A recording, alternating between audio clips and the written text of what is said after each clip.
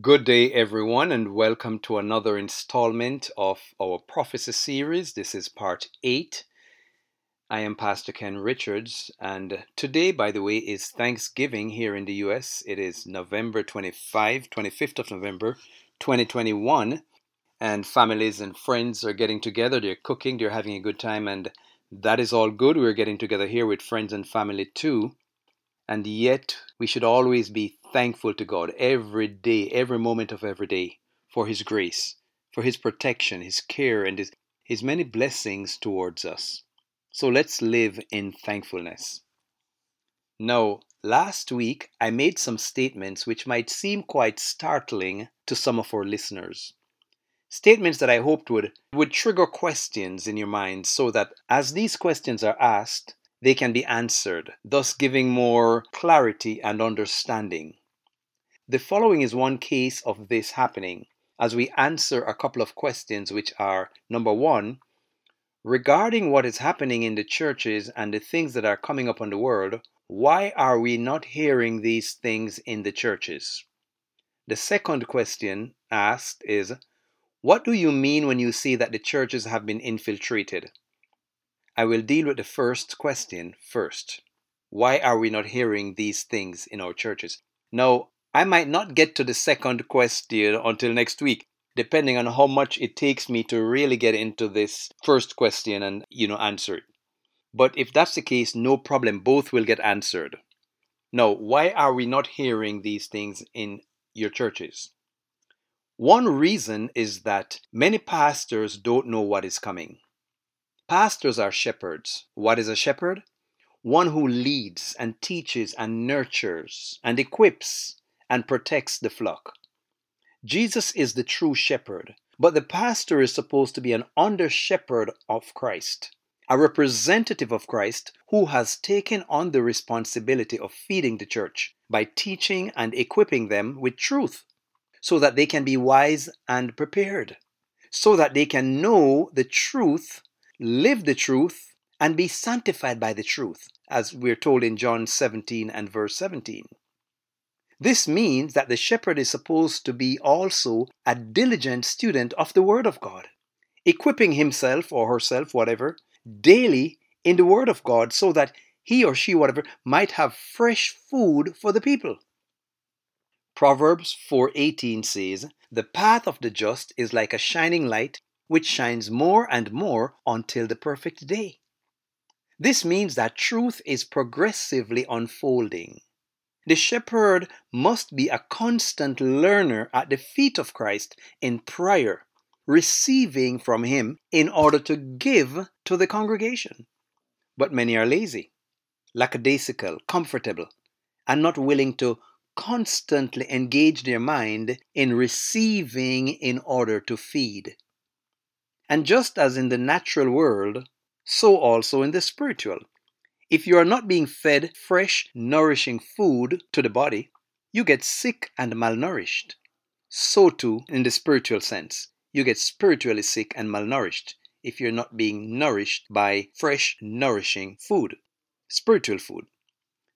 Another reason why these things are not being heard in the churches is that it is an inconvenient truth. And many people generally prefer to just turn their head in the other direction and pretend that the storm is not coming. They prefer to stay in their comfort zone and not deal with realities that will shake them out of their comfort zone. But even the proverbial ostrich which sticks its head in the sand so as not to see the approaching predator, it gets devoured by the predator eventually. So if you don't want to bother your mind by seeing the danger that's coming, this doesn't stop the danger from coming. You can't just wish it away or hope it doesn't come. God says it will, and so it will. But some prefer to just block it out and hope it doesn't come. A third reason why you don't hear these things in the churches is that, just as with the prophets of the Bible, the hard truth comes at a cost. When you read the Bible, you will notice that whenever danger is coming, God raises up prophets to warn the people and to prepare them so that they may escape the danger. But many times the people did not want to hear it. Instead of receiving the messages or warning that God sent, They wanted the prophets to give them smooth messages. And so sometimes the prophets were killed. Watchmen are supposed to warn of impending danger. This is a God-given commission, and obedience to God must be our priority, even if it puts life at stake.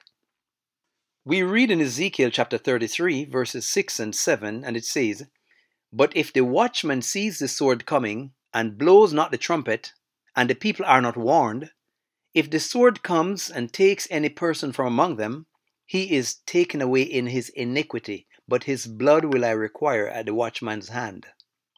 So thou, O son of man, I have set thee as a watchman unto the house of Israel. Therefore thou shalt hear the word of my mouth, and warn them from me." Ezekiel 33, 6 and 7, that is. Now when God places a calling upon a person's heart, who can dare refuse to carry it out? When God gives a word to awaken the people, it's a serious thing to forsake the call. Refuse to give it, and many souls are left in danger. People's eternal destiny is at stake. But not many pastors seem to want to awaken the people. Not many seem to want to give an unpopular message because it might cost them their popularity. They might lose some friends or a few followers. But so what? The truth must be told at all costs. The scripture I just read from Ezekiel, it states that if the watchman sees the danger coming and does not sound the warning, then many will be taken away in their iniquity. In other words, they will die in their sins, and the watchman will be held accountable. It says, "Their blood will I require at the watchman's hands." But not only is it that many leaders do not want to give an unpopular message, but not many people seem to want to hear an unpopular message either. Like in the days of Isaiah, some people only want smooth messages that pacify them and makes them feel good. Here is what the prophet wrote about people in his day. Reading from the Contemporary English Version. Isaiah 30 and verse 10. "They have said to God's messengers and prophets, 'Don't tell us what God has shown you, and don't preach the truth. Just say what we want to hear, even if it's false.'" That is Isaiah 30 and verse 10.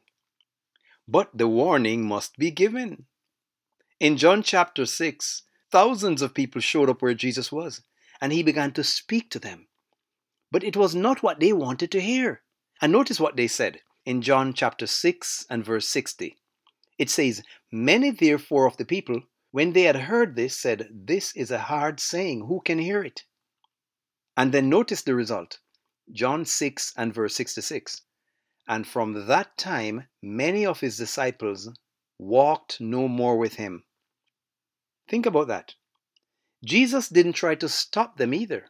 They needed to hear the hard truth, whether they accepted or rejected it. It was up to them to do so. So he spoke the truth and left them free to decide whether they wanted to have the unpopular truth or not. And for those who rejected him, those same words that he spoke will come back to condemn them in the judgment. Now, after they left and no longer walked with him or listened to him, in the verses following, we read, "Then Jesus said to the 12," that's the 12 original disciples, he said, "Will you also go away?" Then Simon Peter answered him, "Lord, to whom shall we go? You have the words of eternal life." So at least the original 12 with Peter as their spokesperson, they knew that even in the hard, unpopular truths, there is eternal life.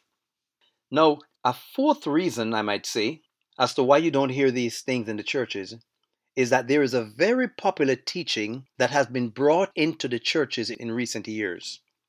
The apostles never taught it. Jesus never mentions it. But it has been concocted and made popular through certain books and movies that were produced, giving it overnight success and wide acceptance in the churches.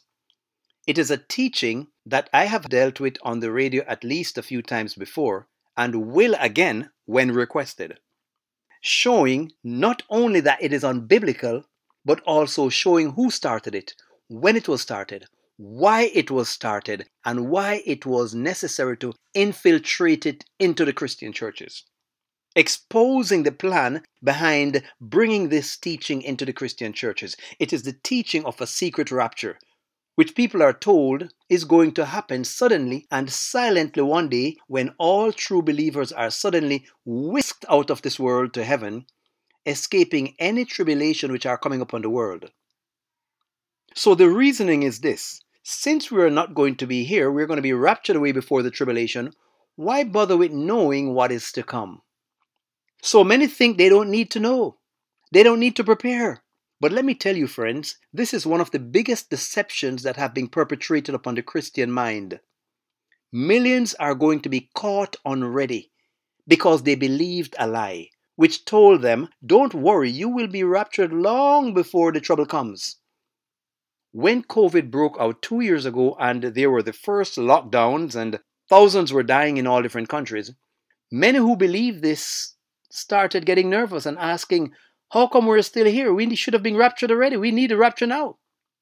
But don't be deceived, dear friends. Things are coming and they're going to get worse. And God's people need to be prepared. God invites us. He says in Isaiah 26 and verse 20, come, my people, enter thou into thy chambers and shut the doors about thee.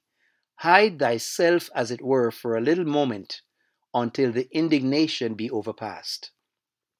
And by the way, the only secure hiding place in these times is in Jesus Christ. Now, another reason, possibly a fifth reason, why you don't hear these things in many churches is that many churches have become profit-driven. They've become commercial centers, more concerned about the money than the truth. Notice that the scriptures say that many will cause the truth to be evil spoken of. Every day, many people are being turned away from God because of what they see happening in many churches. It's all about money. I have personally had many people call me telling me how disgusted they are with the fact that so many churches seem to become businesses. Pastors and leaders driven by greed, and as the prophet Peter said, making merchandise of the people. 2 Peter 2 verses 2 and 3 says, and many shall follow their evil ways, by reason of whom the way of truth shall be evil spoken of. And through covetousness shall they with deceptive words make merchandise of you, whose judgment now for a long time lingers not, and your damnation slumbers not. In other words, Peter is saying that many are making merchandise, but their damnation is coming. One listener called me some time ago and told me about their frustration. They were going through difficult circumstances and they called up the prayer line for one local church requesting prayer and was told a specified amount of money that they had to send into the church for them to be prayed for. Think about that. It's disgusting that even a prayer can be sold. So how can you preach the solemn truths of God for this time if money is really your God? That's just another reason. Notice what the Holy Spirit showed to the prophet Isaiah. Isaiah 56:10 and 11. His watchmen are blind. They are all ignorant. They are all dumb dogs. They cannot bark, sleeping, lying down, loving to slumber. Yea, they are greedy dogs, which can never have enough. And they are shepherds that cannot understand.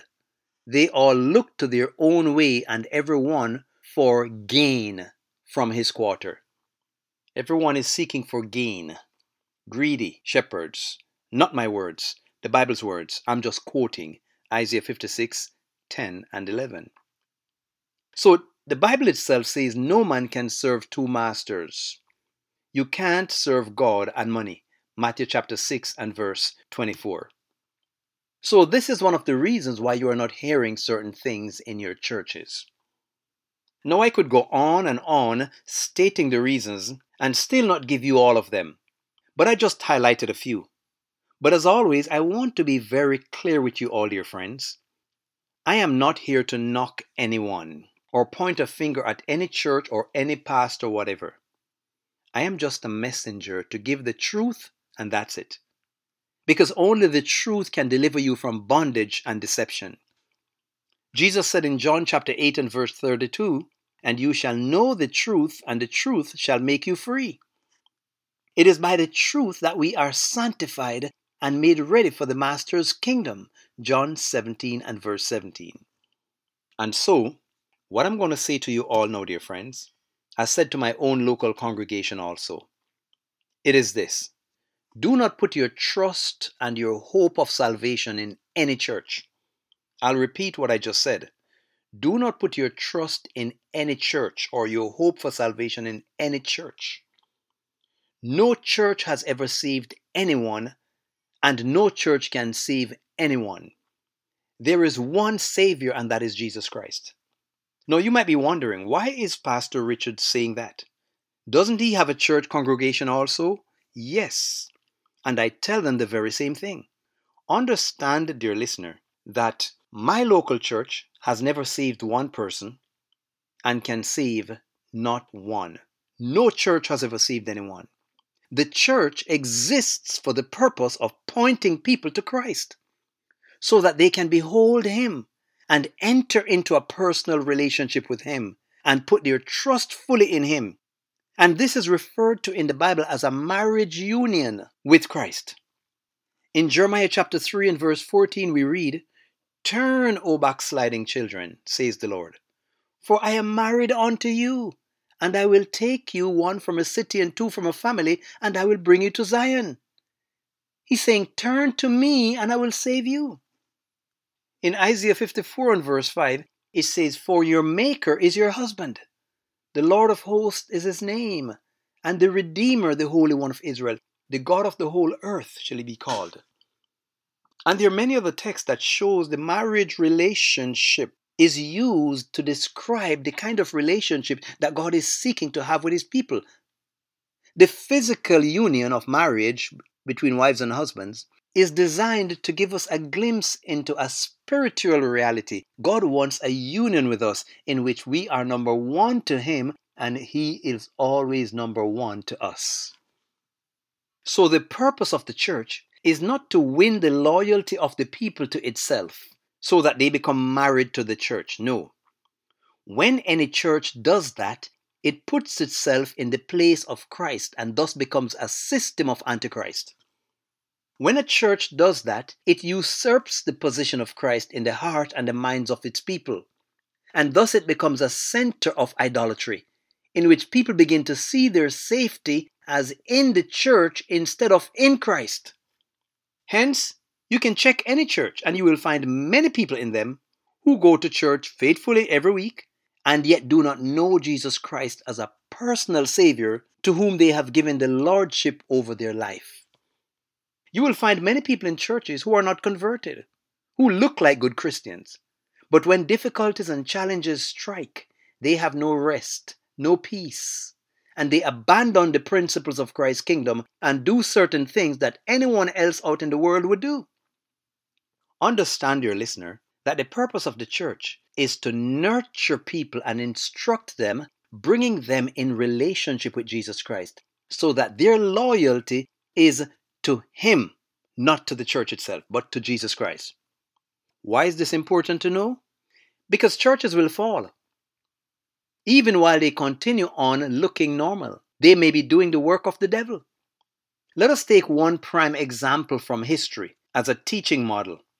I will read a text from the book of John and then analyze it so you can see for yourselves. It's taken from John chapter 12 verses 42 and 43. And it says, "Nevertheless, among the chief rulers also, many believed on Him. But because of the Pharisees, they did not confess Him, lest they should be put out of the synagogue. For they loved the praise of men more than the praise of God." Notice, it says many of the people, even of the chief rulers, many of them, it says, believed on Him, that is on Jesus. But they did not confess Him. In other words, they refused to acknowledge Him. They denied Him. Now, Jesus in Matthew 10:32 and 33 said, "Whosoever therefore shall confess me before men, him will I confess also before my Father which is in heaven. But whosoever shall deny me before men, him will I also deny before my Father which is in heaven." So what does it mean that they believed Him but did not confess Him? It means that they knew who He really was. They knew He was really the promised Messiah to come. First promised to Adam and Eve in the Garden of Eden after they had sinned, promised to Abraham, to Isaac, to Jacob, to Moses, and spoken of by all the prophets as the one who would eventually come to the world to defeat, to overcome the serpent and bring salvation to the human race. They knew he was the one. At night, by candlelight, or whatever light they had gone back to look over the writings of the prophets. They saw his miracles, and they went back to look at the writings of the prophets to see if this could really be the promised Messiah. And they saw that he was. They were convicted in their conscience. Daniel spoke of when he would show up. Isaiah spoke of how he would be born and the work he would do.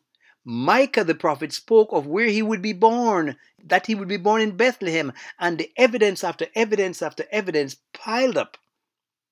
So when it says many of the rulers believed on him, it does not mean that they accepted him. It means they were convicted that he was indeed the one that the prophets wrote about to come. God manifested in the flesh, as we're told in 1 Timothy chapter 3 and verse 16. Yet they denied and rejected him. Why? The verse also tells us, because of the Pharisees, they did not confess him, lest they should be put out of the synagogue, for they loved the praises of men more than the praise of God.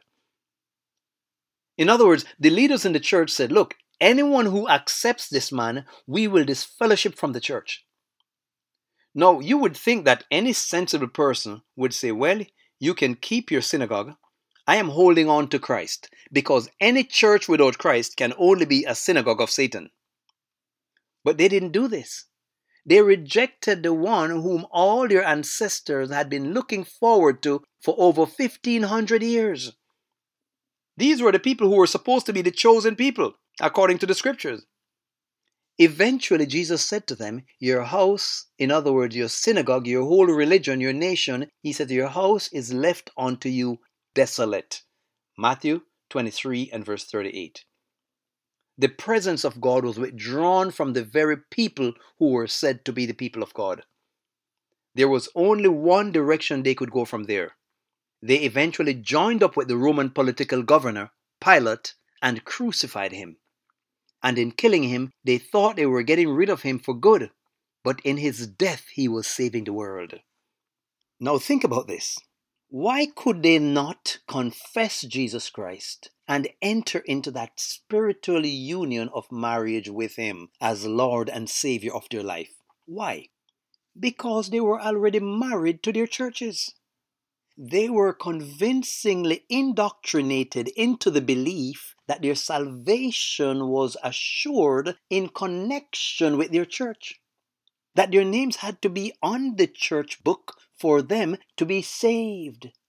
So when it came to making a choice between confessing Christ, accepting him, and embracing him, and entering into a union of marriage with him spiritually, and getting thrown out of the synagogues, disfellowshipped, that is, or, on the other hand, denying him, refusing to confess him, and being kept in the synagogues, what did they choose? They chose the latter.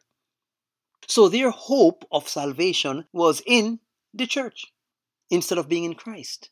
And that same subtle species of indoctrination is rampant today in the world, dear friends. And I must tell you, the church is to bring people into union with Jesus Christ, who is the only one in whom salvation is found. There is no other name given under heaven, no name of any organization whereby we must be saved. Acts 4 and verse 12.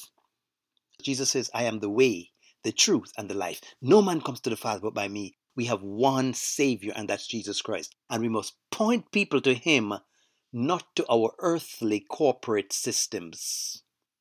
Few years later, their whole city, their whole nation was wiped out in AD 70.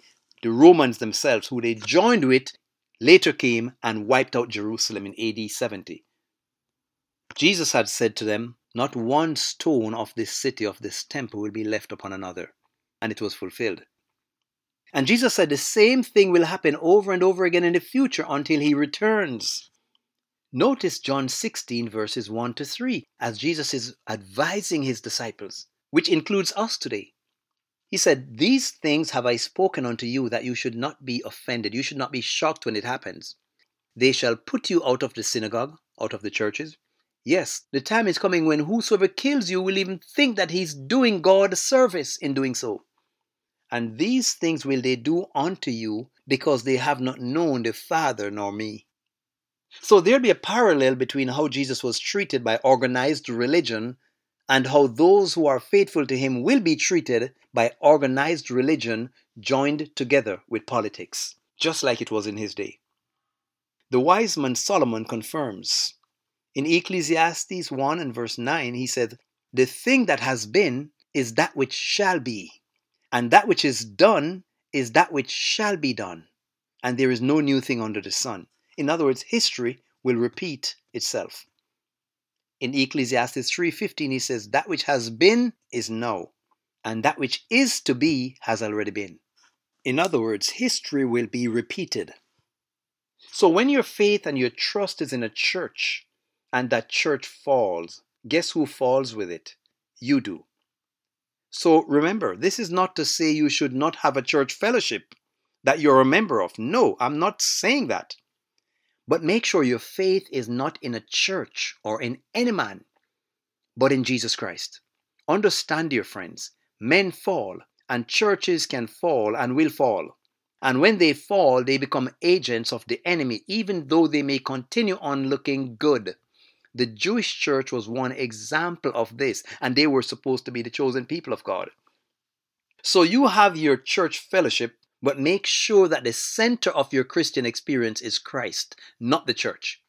Be an ardent seeker after truth, and cherish a willingness to accept truth wherever it is, knowing that whatever is of truth is of God, and whatever is contrary to the truth is of the devil. Because God self-identifies as truth. In John 14:6, Jesus says, "I am the way, the truth, and the life. No one comes to the Father but by me." So cultivate an earnest desire to know what is true, dear friends, to have the truth, and to live the truth, and to share the truth, and let it direct your life. Count it more precious than all else, more precious than gold and silver, because in doing so, you're abiding in Christ, who is the truth.